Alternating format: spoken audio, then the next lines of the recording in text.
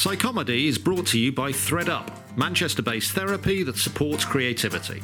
I'm Rafaela Nunes, the founder of ThreadUp and the counsellor supporting the creative community. Comedians and creatives in general can experience anxiety, depression, low moods, and this in turn can affect their creativity.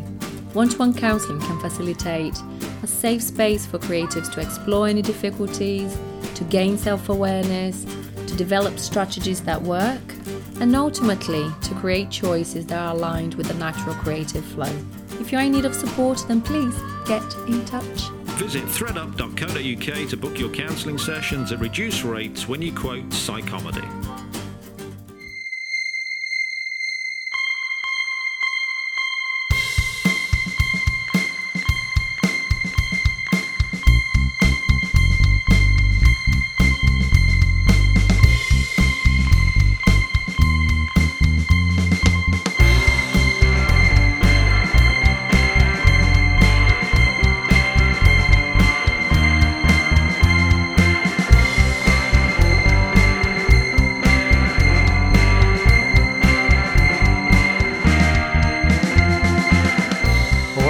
To Psychomedy. I'm Nathan Cassidy, stand-up comedian and Bachelor of Science in Psychology, a degree I definitely remember every single word of.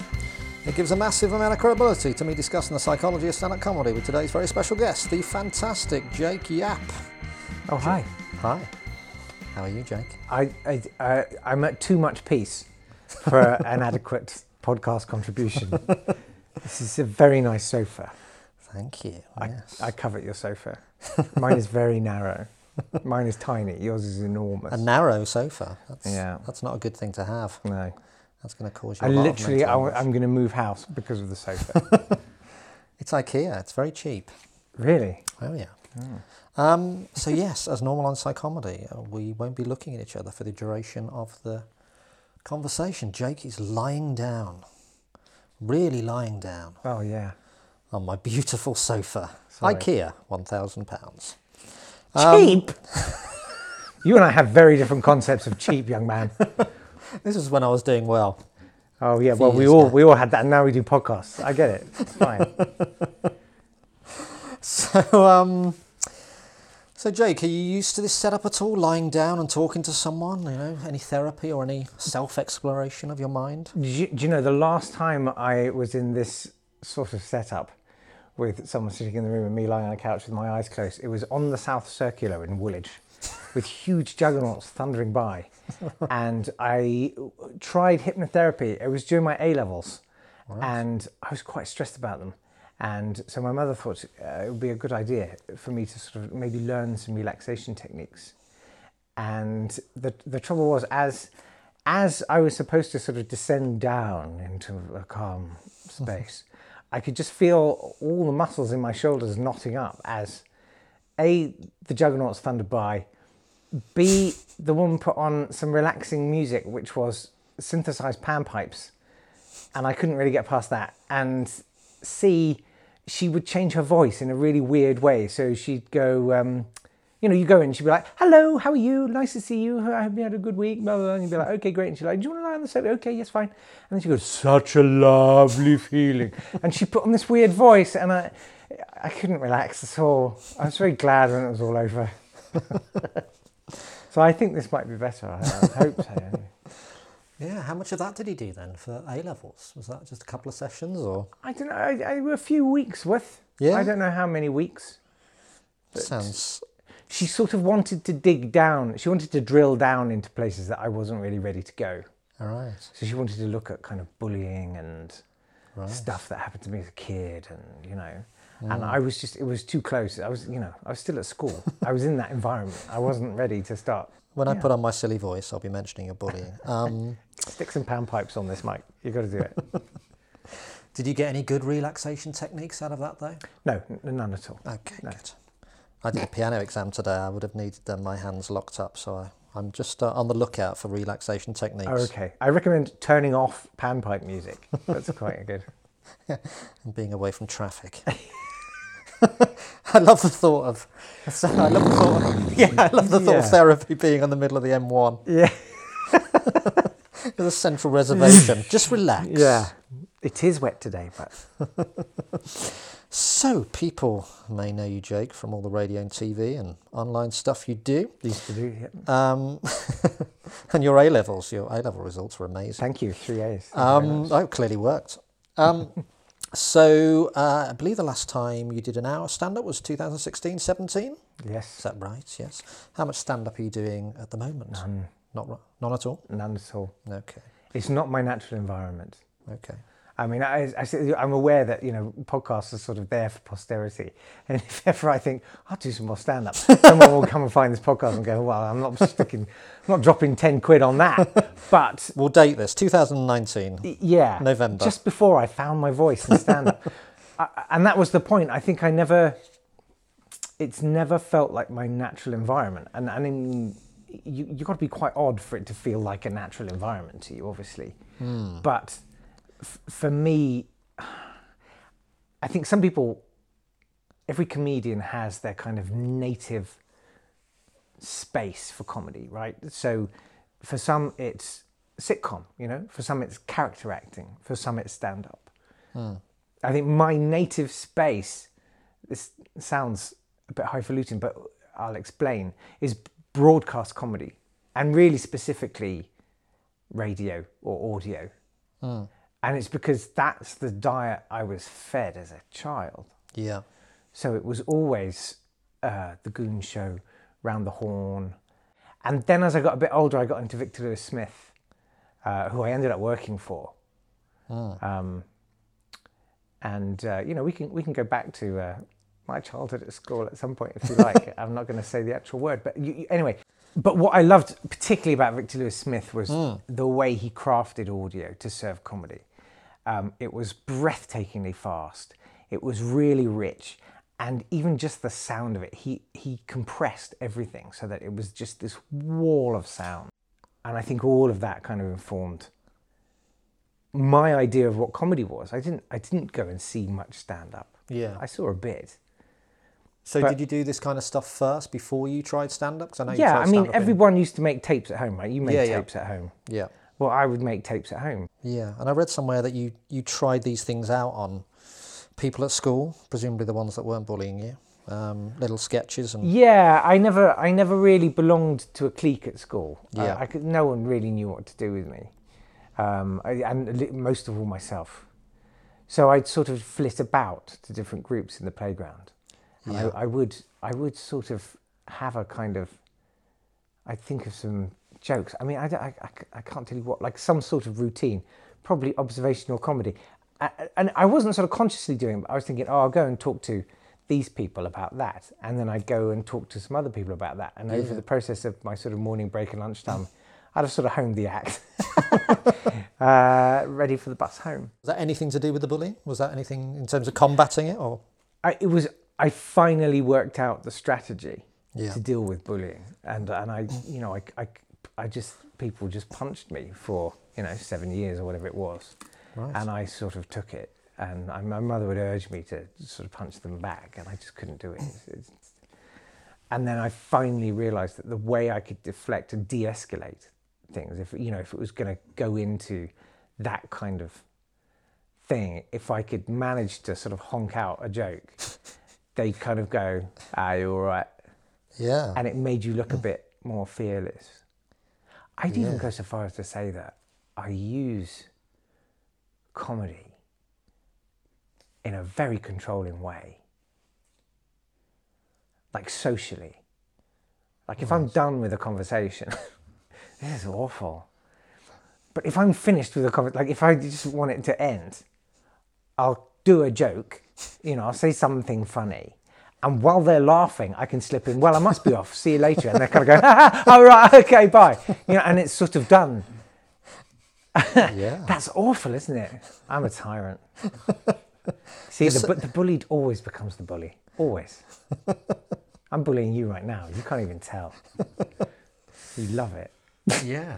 Have you just thought of that in terms of what you do in conversation? It sounded like you just... No, I've sort of thought about it before. Yeah. I sort of...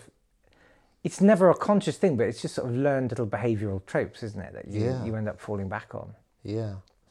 So you say stand-up is not your not your native space. How are you feeling then when you're doing it, in terms of it not being your native space? You're not I think it's in terms of relaxation and what I'd love to do, future buyers of tickets to see JCAB Live 2027, is to find a way to do it where it feels more authentic to me.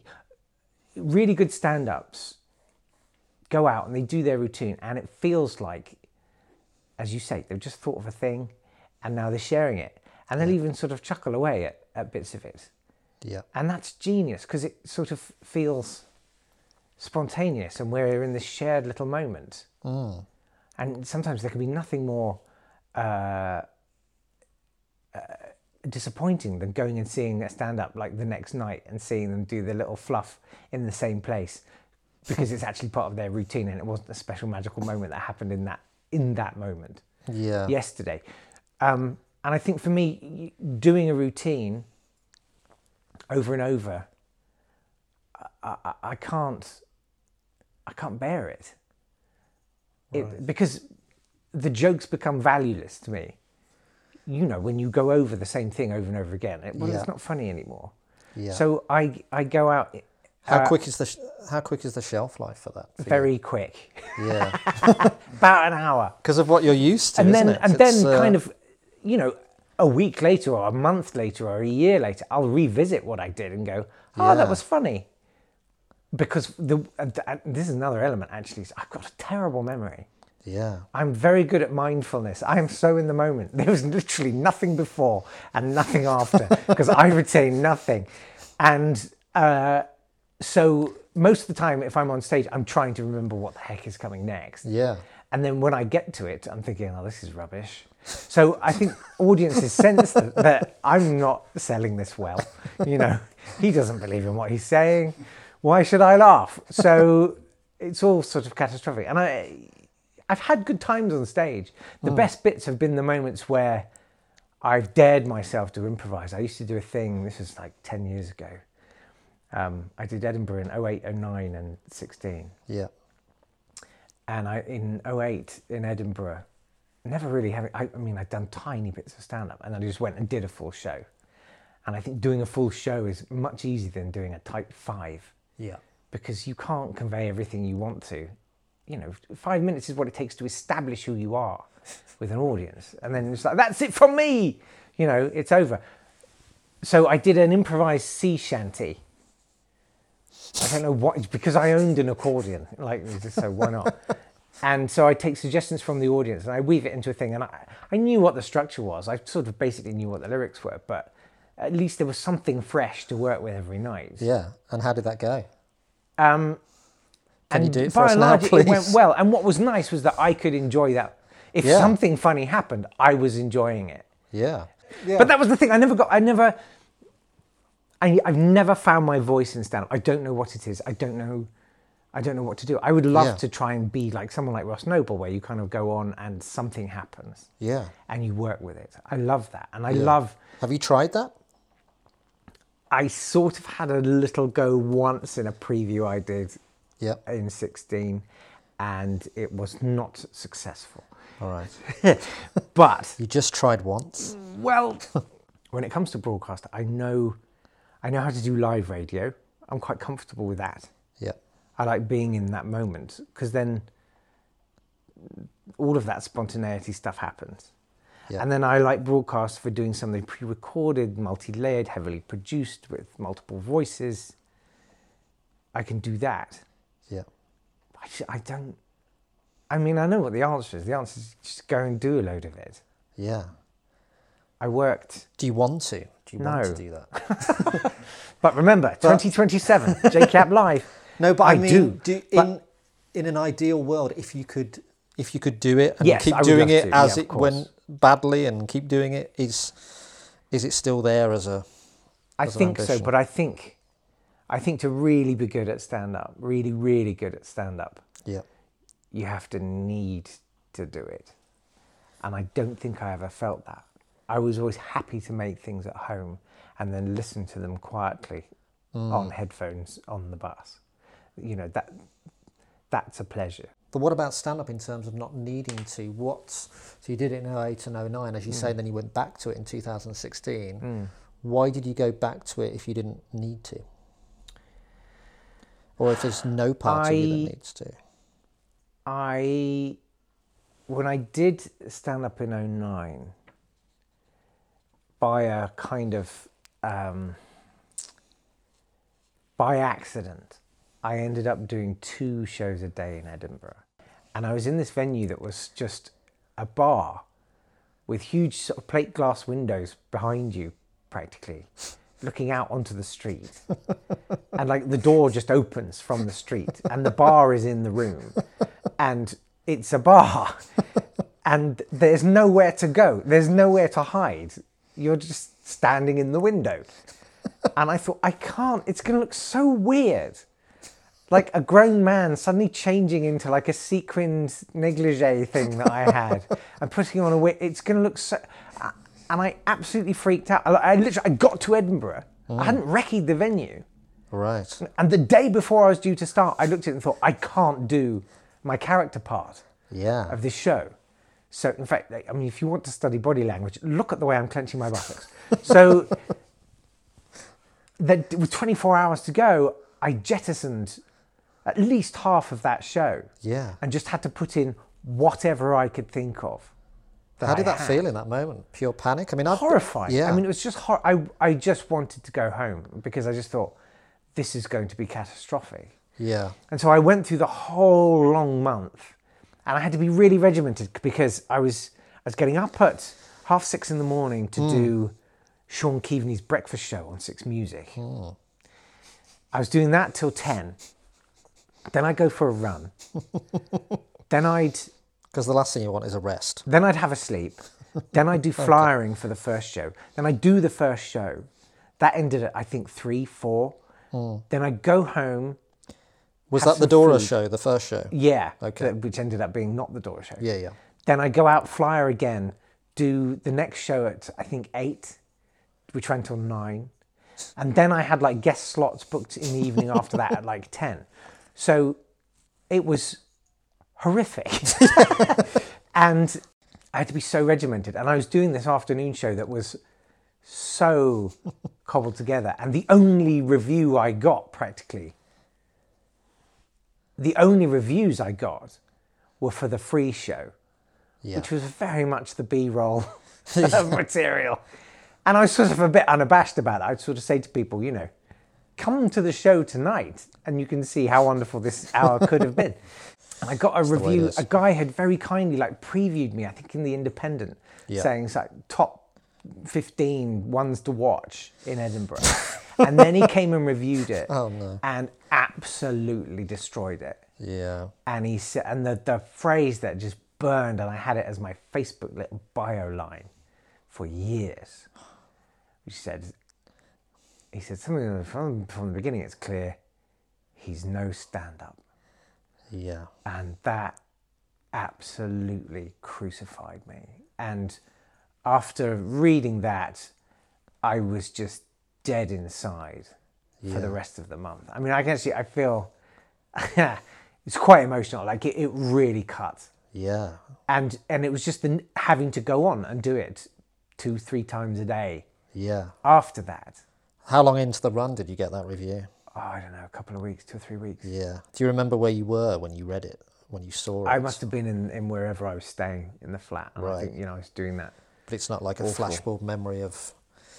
No, it was, I think, like my parents were there. They were looking after me, valiantly flying in the rain. Right. And that felt horrible because I was like, why am I putting them through this? Like, could you turn to your parents for support, or did you turn to anyone else for support? Oh yeah, I mean they were amazing. They were just amazing. Yeah. But in a way, their belief in me just made it worse because you just thought, you don't do this. Like if I'm going down in flames, that's fine, but I don't want to drag you with me because I love you. And it was, I think they'd seen it and they hadn't told me and they were hoping that I wouldn't find it. I know that my tech, a really brilliant man called Richard Cray, who's a great comedy writer and performer in his own right, he'd seen it, and they were all just sort of trying to protect me. But of course, I just Googled it and found it. Yeah. And then it was just, Edinburgh was just ash in my mouth. So that moment made it ash, rather than the fact that you hadn't really got a show. It was that. It was moment, sort of okay. Like it wasn't catastrophic. You know, you couldn't hear the crickets chirping. It wasn't like horrific. I wasn't dying, but it just wasn't like the best show it could have been. Yeah. And I felt, oh, this guy's just categorically told me I failed. Yeah. And I just ran away. You know, I just thought, why would I do this? I just don't want to do this. I don't want to be here. I mean, I've been there. Yeah. You know, I've been there. At the same time in Edinburgh, I was there in 2010. Kate Copstick said something about me, and I've been there. And it is a truly awful moment. So that's why I asked, do you remember? Because I always remember where I was when I first have a glimpse of those words that, as you say, crucify you. And however much you've done stand-up, and I've been doing it for 72 years now. Wow. You look good, man. The fear is... But when it happens again, it's only happened once or twice, thank God, but when it happens, you just can't control how much... Crucified is the word. You just feel devastated, even though you know it's only one person's opinion. What hurt was that he was right. Right. That's what hurt. He was absolutely right. And so that was what stung. You know, I can take criticism and I can take abuse, God knows. But when it's accurate, man, it hurts. And I just thought, I can only agree. And that was the thing. And I sort of wore it as a badge. You know, you say you put it on your years. You put it on your Facebook as in your bio. Yeah. Wasn't that crucifying yourself over and over again? I think I felt ashamed. You know, I felt deeply ashamed, and I sort of wore it as a kind of leper's bell. You know, it was a kind of, I wanted to warn people away and say that, you know, don't consume my stuff. It's not worth it. But really? Absolutely. Because and I stopped doing stand up. I didn't feel quite emotional. So you're saying you put it on Facebook because you agreed with the review and wanted people to know you weren't good at stand-up? Yeah. Right. Because a lot of people use their reviews as like... I'm badge of honour. Yeah, I'm brave enough to... I know I disagree with this. Like Stuart Lee uses it a lot, a bad review. But I agreed. Yeah. You know, he was right. And I sort of... I felt shame, you know, and I felt guilt for sort of wasting people's time. And so I went into a kind of a wilderness time, I suppose. I was doing Sean Keaveney's show on Breakfast, and that kind of suited me because I was just doing sketches from home every morning, and I'd sort of do them, and I love Sean dearly, but he was not one for name checking. So I was pretty much anonymous. And I mean, I knew I had to quit when I got a sketch onto Pick of the Week, and it was back annoed as Sean Keaveney and team. And I was like, I got to get out of here. Like, I can't, you know, I can't. We're going to listen to one of those sketches in a second, but just a final point on this. You say you agreed and you were ashamed, but did you never feel that the review came out for a show you didn't want to do? This was a show you were forced to do because there was a glass window and a door instead of a stage entrance. You know, wasn't there any part of you that think, oh, hang on, that wasn't the show I wanted to do. It's not all my fault. I am a stand-up. Because I've seen you do stand-up and you're not that bad. Really? God. Well, I mean, ultimately, when it's your name over the door, you have to take responsibility. No one cares that the venue meant that half your act was unworkable. Like, that's no one's problem but yours. Yeah. But knowing it's not that reviewer's problem. Sure, but knowing that when the review came out, they're not reviewing your best work, are they? No. But I think, I don't know. It's just. I'm not saying it's still not devastating, because it always is, but just looking back, I'm just trying to make you feel better about it, I guess, because I know how awful it is. And yeah. But that reviewer then gave me a great review last year, and it's kind of a big circle, and you always remember it. And yeah. I think I'm kind of like the opposite of Piers Morgan. I hope to be, but in the sense that I saw an interview with him once where he said, when he walks into a room full of people, he automatically assumes that he's the most intelligent one there. And I walk in assuming I'm the thickest and most worthless one in there. Right. And then I'll sort of start from ground zero and then work out socially where I might rank. But I absolutely assume everyone's superior. So anyone else's opinion, as a default, is probably more worthwhile than mine. Yeah. And you take that all the way back to being a child? Is that how you felt at school? I think so, yeah. Well, yeah. I think it was quite, firmly rammed home that I was, worthless.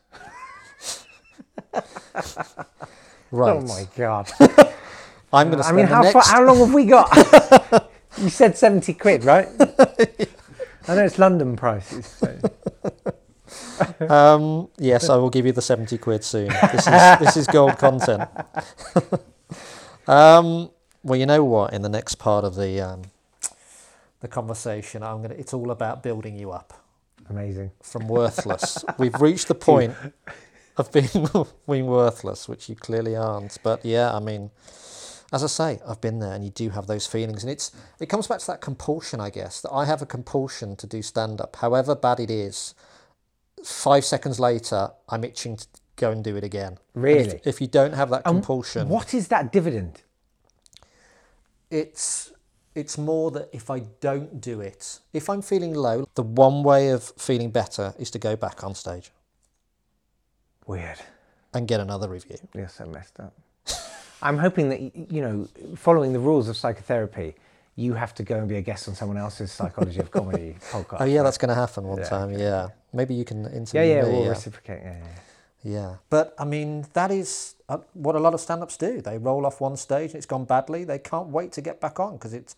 So you were living with that review, and I guess... Did you do anything to try and get through it, or... Rather than you say you did bits of sketches and stuff, or did you do any, God, I'm trying to remember what I did. Like I told you, terrible memory. Yeah. But it sounds like you're still not over it to a certain extent, in terms of... No. Is this stopping you? In terms of my sort of almost phobia of stand-up. Yeah. No, I don't think I am fully over it. So 2016, so that was 2009. Yeah. 2016 was about me trying to kind of grasp the nettle and get back on the horse. And do all the other metaphors. And so And that went well, didn't it? It did go well. It did go well. And, where was that reviewer that year? Right? Dead, hopefully. Well, I don't know how it happened, and it's certainly nothing to do with me. But I deliberately did, because both of those shows had involved accordions and all sorts of music playback and ukuleles and who knows, I can't remember, stuff. It was very elaborate. I was putting on a show, guys. Yeah. And I thought, you know what? If I'm doing this again, I want to prove that I can do an hour of stand-up. Yeah. Just stand-up. Pure stand-up. Because of that review. I want to be able to kind of look back and go, oh, I did it.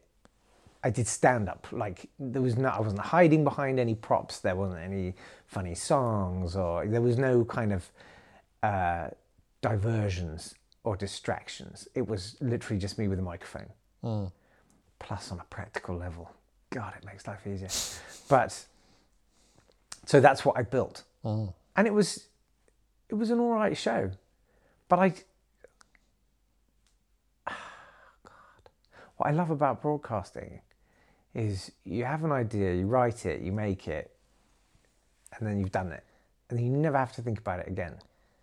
Yeah. Whereas I think doing stand-up with a routine, however good it is, it's like your best pair of jeans. After a while, you just want to stop wearing them and like put them in the wash. You know what I mean? Like, you can't just go on wearing those jeans forever. It's all a bit sordid and soiled and festering. Yeah. Well, no, I mean, that sounds like the thing that's really holding you back, that you, as soon as you say a joke, you don't like it anymore. As soon as it goes well, it's done. Yeah. Absolutely. Yeah. Well, Kate Copstick enjoyed that show. I've read the review. She loved it. And she's very generous. She knows what she's doing. She didn't in 2010, but she does now. No, but 16 was a particularly good year for her. Yeah. A review of her reviews. It sounds like, if you're going to come back to stand-up, and if people are listening to this and buying tickets to your stand-up, it sounds like you're going to do an improvised show by the sounds of it, because I think that's the one. Yeah. That's the one thing that you. Anyway, yes, let's rise out of the ashes of worthlessness and talk a little bit about. I'm really very comfortable here, though. Talk a little bit about some successes, which we'll cut in the edit. Yeah, of course. We'll only include your failures. Just end on worthless. Yeah. Good night. Yeah. Just edit all the dead air that's happened so far together in one long silence right at the end. So yeah, in terms of these sketches, you know what? Let's have a listen to one. Love granola? Then you could love hosting a granola party for your friends and neighbors. Earn fantastic commissions selling granola from your own home. Hey, what's all this stuff? It's granola! You'll love it! Host your very own granola party. Sell granola and earn money in your spare time. Granola, oats, fruit, cash, and fun. And the milk's on us. Granola! I chose that for a reason. Not because it's very funny. Come on, you're not worthless. No, but... That was worth something. No, it wasn't worth much, but I chose it because...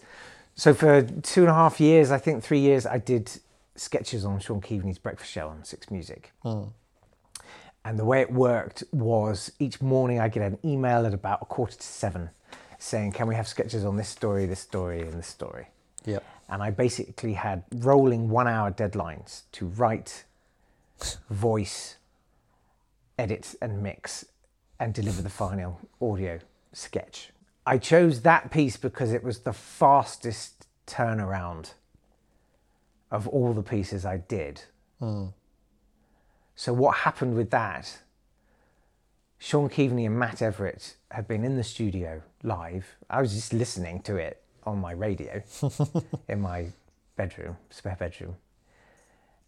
And they were talking about granola and saying something about, we should be on commission for this, talking about granola or something, maybe we should sell it like Ann Summers parties or something like that, Tupperware parties. And they put on a record. And in the duration of the record, which was 3.5, 4 minutes, I made that. Wow. And got it to them. And they played it out straight off the back of the next record. That's amazing. So it was like 3.5, 4 minutes I made that in. So, as I say, it's not good, but at least it was over quickly, which you can apply quite liberally to everything I do.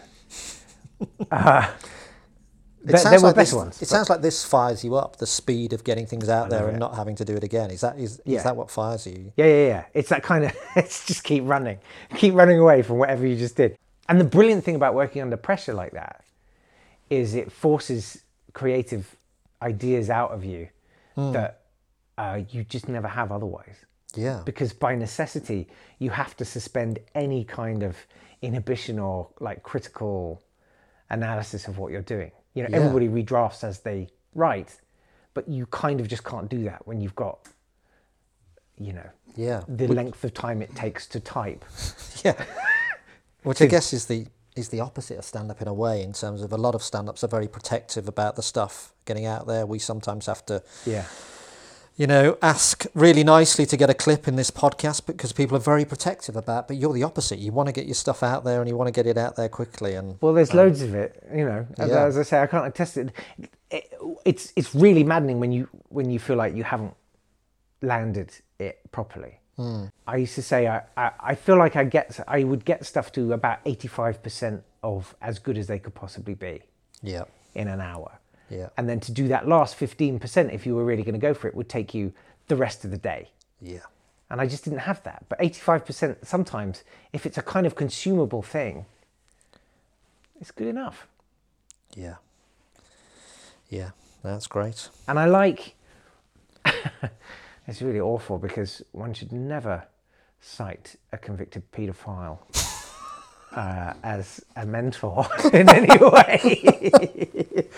I love it. You must be thinking, where is he going with it? But there are so many to choose from. Yeah, take your pick. But, or depending on when this is going out. Prince Andrew Rolf Harris.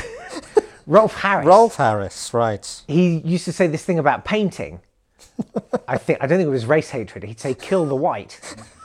So the idea was, if you've got a blank canvas in front of you, just make a mark on it. Yes, whatever it is you're trying to do, just make a mark. Yeah. And then it's just a question of correction. From there on, you're just fixing it until you've got your painting. And I used to have that sometimes with writing. When you're under that pressure and you're staring at a blank screen, type anything. Because then at least you know what's wrong, and then you can start correcting it. And as you start correcting it, you'll start to find out what is right. And you sound like you enjoy this pressure. The quicker it is, the more pressure it's. Yeah. You never get stressed about that. You never get anxious about that. Oh yeah, that absolutely. Okay. I think I have anxiety. So Right. I think that once the universe can confirm, yes, you're right to be anxious. Because what you're trying to do is stupid, then I can go, oh, great. Yeah. So it's okay to be anxious. Great. Well, I know what that's like. I can just do that. Yeah. Is that the thing maybe with stand-up then, that you putting too much pressure on yourself to be that 100%? This should be 100% because I've been working on this for a year. Yeah, I think that's the thing. If I was doing, and remember guys, 2027, JCap Live, I felt like, this has to be 100% this show because you've had plenty of time to prepare for it. Yeah. So if it's not 100%, shame on you. You had all that time. Yeah. And it wasn't that good. Yeah. Whereas if you can say, well, I only had 90 minutes to make this, you're like, anything's a bonus. Yeah. If I got the very mildest out of someone, well, that's all right. Yeah, yeah. It does sound like when you're coming back in 2027, improvisation is the way to go. Yeah, it doesn't have to be 100%. I sort of have an idea, and it's a sort of germ of an idea. You sure I haven't just given you that idea? Because I want some percentages of that. No, absolutely not. And shame on Is it about things we can learn from convicted paedophiles? Because I'd like to do that podcast with you. That's such an Edinburgh show title, isn't it? Everything I learned from paedophiles. Oh, brilliant. We could do that show together. That sounds like a great show. These guys have got something. You forget the great work that they did before. Yeah, Kill the White. That was such a great... I remember him saying that. Yeah. It inspired me to paint. Really? Yeah, Kill the White. I used to do that. You mean on the canvas? Oh, no, I'll stop talking about that now. Yes. Well, I mean, yeah. I'm thinking... All I'm thinking of now is stuff we can learn from. Yeah. But yes, let's move on from that. Just for now. Sure. But podcast coming soon. Right. I mean, God, it's. I read an interview with you, and it said if you could go back and give your 16-year-old self advice, it would be this. Do you remember this? No. It said. I retain nothing. Yes. Well, it was twofold. It was very interesting. Oh. Terrifying. Let's take the second one first. You're not fat and you're not ugly. Oh. So I think maybe we've dealt with that one in terms of the bullying. And. Yes, I mean, having children myself, I'm sorry you went through that. That's horrible. But hey, you're a comedian now, so you know that's they're not laughing now. I definitely. My partner Kim says semi-jokingly, "I think you've got body dysmorphia," and I do. I have sort of historically seen my body as being fairly grotesque, Right. and not been very happy about that. Like some people, actually, I think it's a lie. You know, when people go, "Oh, I'm the way I am," and I'm just fine. I don't know. I'm not sure I buy that, but yeah, that was always the go-to for bullies. Was they criticised my weight? But I wasn't even. I was never like the fattest kid. No. I was just a little overweight, but not. But it's what people say, isn't it? It's yeah. Is it in some ways bullies are the same as reviewers? They can say one thing, one little sentence, and you'll remember it for your whole life. Yeah. Yeah. And I wonder if well, bullies and reviewers ever go back and question what they've said. I would say, I was thinking about the ugliness part, and I think, I gave that answer somewhat glibly, but to slightly unpack it, I think it was, I can tell you how comedy influenced my psychology rather than the other way around. My formative years were kind of in the 80s, when stand-up comedy, like alternative comedy, was a really big deal. And I did go and see some, and there was a lot on telly at the time. And, my parents were very into it. And there's sort of a recurrent theme in all stand-up at the time, and quite understandably as a kind of backlash against all of the kind of awful old school comedians, my wife, all of that. But the message I got, in very critical years for sort of forming who I am, was, aren't men shit? Yes, they are. And isn't sex just fucking horrible? Yes, it is. And I really took that on board.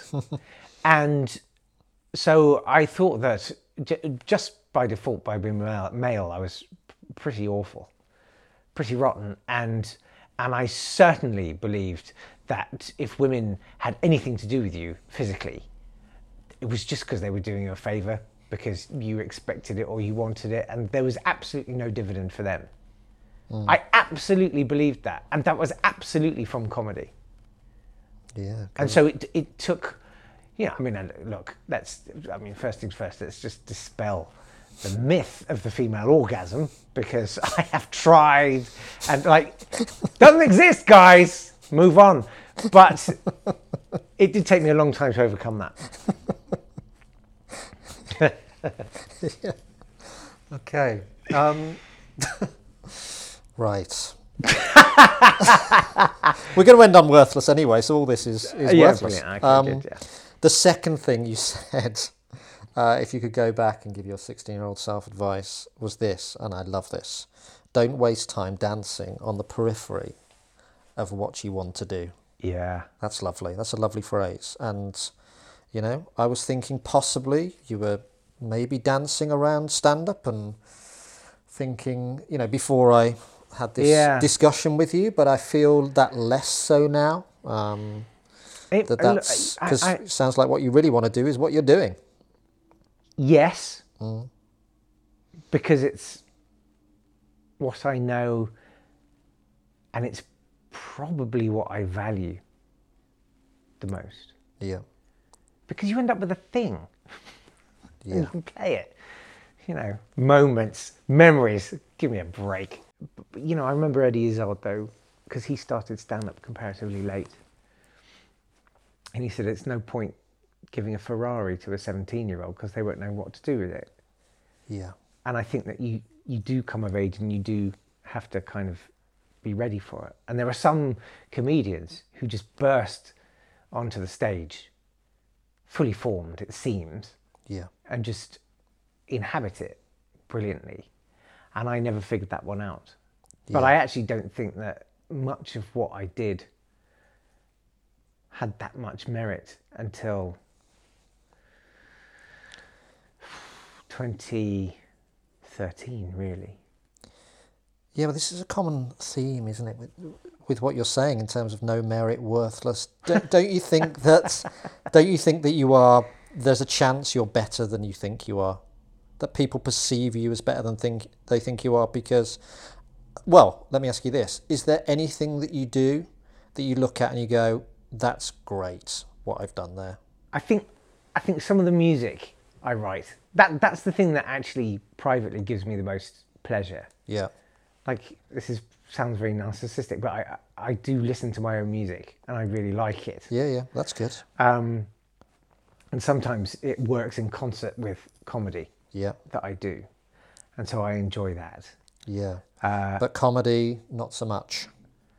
Some stuff. It sort of has to mature for a bit. I have to forget it, and obligingly I do, because I retain nothing.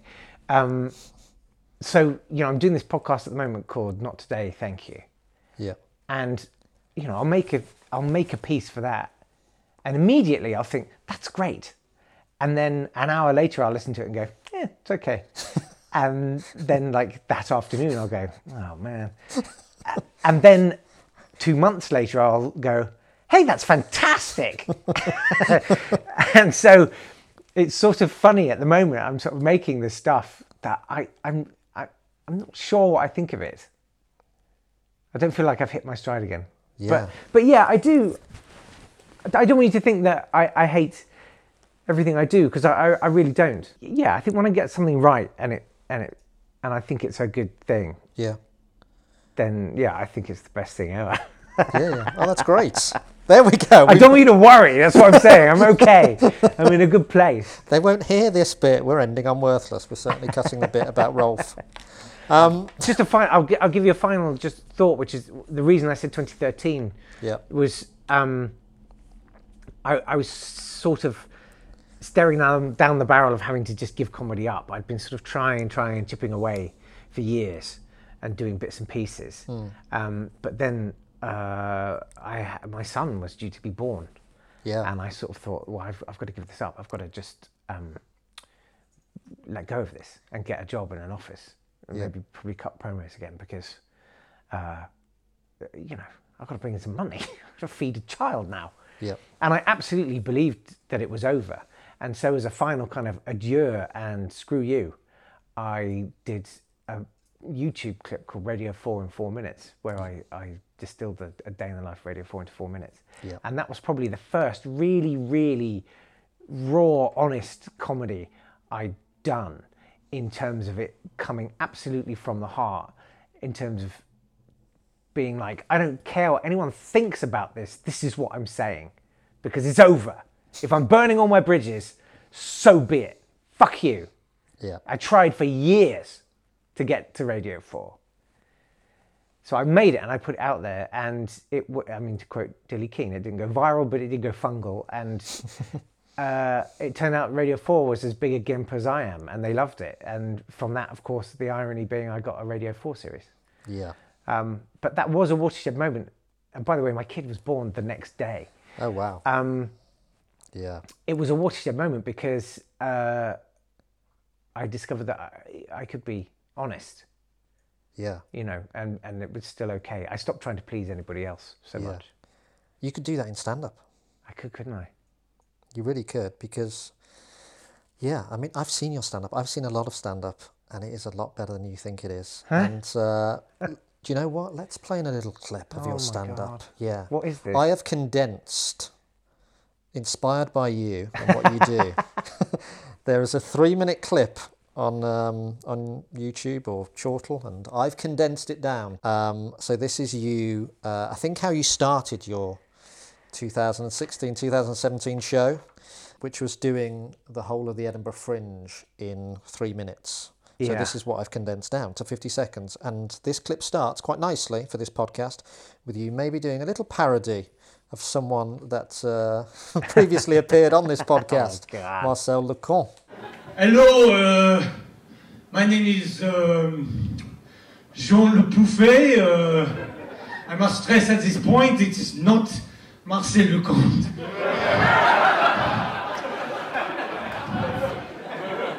Cheese! Oh, cheese! Welcome to Matt and Dan's world of cheese. Welcome to Cheese Detainment with Sophie and Matt and the Cheese-a-size with Matt and Sophie and Dan. Cheese Detainment with Sophie and Matt and 12 years of cheese. Sophie's cheese! And finally, desperately attempting to transmute a career in television that's lasted less than 2 minutes into some kind of viable career path. Please bid a fond farewell as we head into Edinburgh 2016 to your forlorn hope for the festival. Jake, yeah, thank you very much. Good night. Oh man. See, I think that's great. I think that's great and sums you up in a way in terms of like, I think that's really funny, and the cheese thing and the 12 years a cheese is hilarious. And then at the end there, you're almost apologising before you went up to the Fringe, saying, oh yeah, I've got to, yeah, I'd certainly like to see you. I mean, yes, just to end, really building you up. You know, I've been looking at your stuff and listening for a few years, and I just love your stuff. I mean, you know, it's you know, the Charlie Brooker stuff. I just would tune in. I mean, I love Charlie Brooker as well, but the stuff you did on that, you know, it would be a highlight of the show for me. And you know, and a lot of the stuff you do is just. You understand?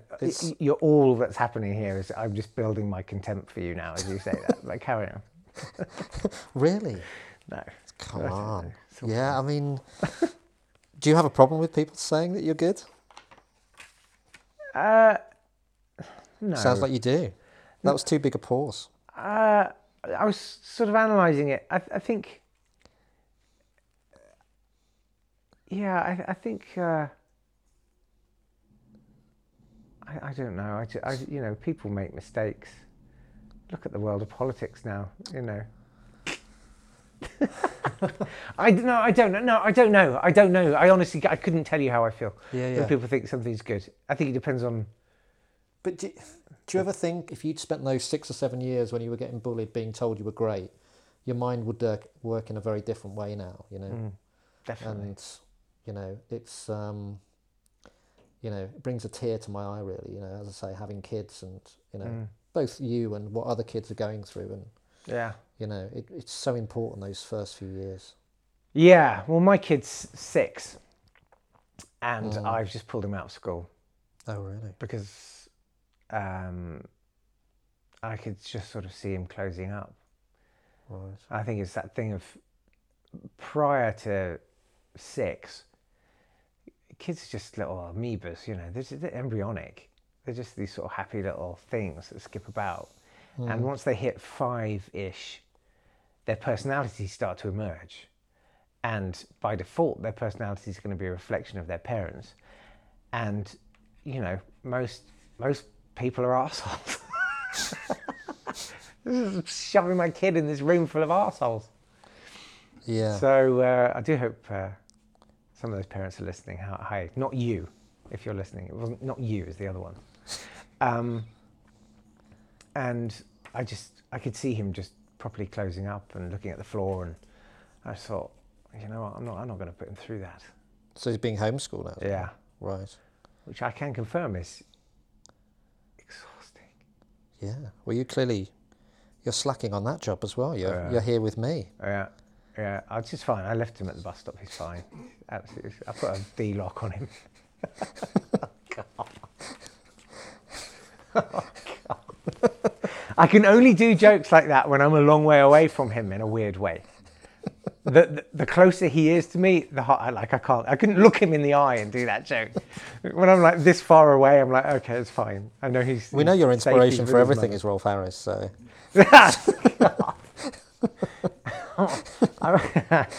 For the record, only half. Right. I mean, my goodness, there's so much in that. Well, I went on a bit, sorry. No, I mean, God, it was, yeah. You're just so interesting and so funny, and yeah. If, I mean, let's do this just to close. You're very used to summing things up. in a minute. Yeah. Is there anything in the final minute where something has come out maybe that you've thought, wasn't expecting I was going to say that, and what's the highlights from this where we can put it out? I think on a serious or a funny note, really. Yeah. But I think there's a lot about stand-up, and that review I got in 2009, that he's no stand-up. I knew it had hit me at the time, but I don't think I realised how much I'm still carrying it, actually.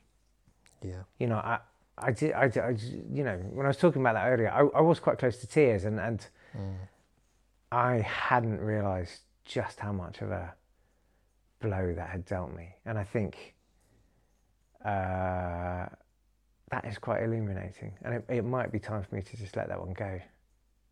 Yeah. So thanks. I It's really okay. ought to I mean, pay talking to people that have been through exactly the same things I've been through, pretty much exactly the same thing, and most people have. I think you said you were ashamed, and that's a word that you do have to get rid of from your minds. That there's no shame in that. I think Well, you know what? That show, it was free and it was warm and it was dry. Come on. I was better than a bus stop. It looked better through the stained glass window, I heard. That was what people were saying. They were gathering on the streets. But you know, like, after this podcast closes, I'm here for you, and we're all here in this community, and we've all been through these things. And it is hard, and it's not to shy away from the fact that it is really hard, and it does take years to get over. And I read reviews very differently now. There was a part of me that, you know, you kind of was a bit of a vulture on reviews in the past. Is that, oh, that's bad. And then, not that I would take glee in anything, but now I've gone so far the other way. I'm just like, I read a Jack Whitehall review this week, and I just thought, you don't know potentially, however big he is, what you're saying. Yeah. It was a Brian Logan comment. But you know, it's made. I sometimes find it very difficult to do the things that I was asked to do, like with the Charlie Brooker pieces. You know, I was kind of a gun for hire, and I was being asked to be really polemic about shows, and I don't necessarily always feel they're deserving. And I don't want to be overly horrible. It's not really my nature. Yeah. I'm kind of a people pleaser, and so suddenly having this reputation as being this guy who's this vitriolic, scathing, takes no prisoners guy who assassinates TV shows, I was kind of like, it's not really who I am. It's not what I want to do. You know, how angry in all conscience can you get with Gino D'Acampo? You know what I mean? Don't get me started on him. He's worse than Harris. And so I did, you know, and yeah, having had that review done to me, I didn't want to do anything that I felt, I'm not comfortable doing things where I feel like I'm just being horrible to score a laugh. Yeah, I didn't take it from that. Okay. Certainly that Charlie Brooker thing, it was always done, like the Radio 4 thing, it was done, you know. Also, if I do hear from industry insiders, and I've got a few, that someone is an absolute shit on set, then I'll give them both barrels. I'm quite happy to do that. You can work out which ones from my pieces. I'm going to go back and look at them all again now. Thank you, Jake. And, thanks so much. Yeah, that was really great and really thought-provoking for me as well. And as you say, it takes me back as well. And it does bring a tear to your eye, these kind of things. But hey, we're stronger now, maybe. We will be stronger in 2027. Yeah, that's the one. Gonna absolutely nail it. 27 bye. But yeah, more than anything, I guess, if this, you know, if not doing stand-up is making you happy, then just keep doing that. And one eye on the past, I think, is a good thing. I think that I'm thinking this because of that. Yeah. And you're not wrong to be thinking these things.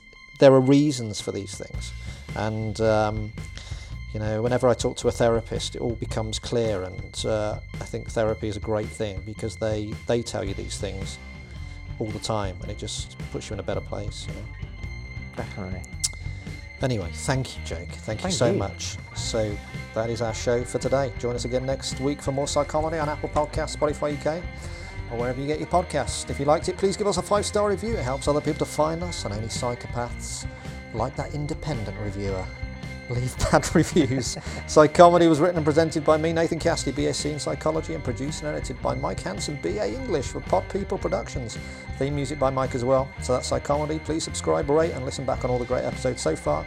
They're listed, and there's video clips and more at psychomedy.co.uk. Follow us on social media at Pod People UK, at PsychomedyPod, at Nathan Cassidy, and at Jake Yap. Jake, thank you so much. Thank you. Lots of love to you all, and see you again next week.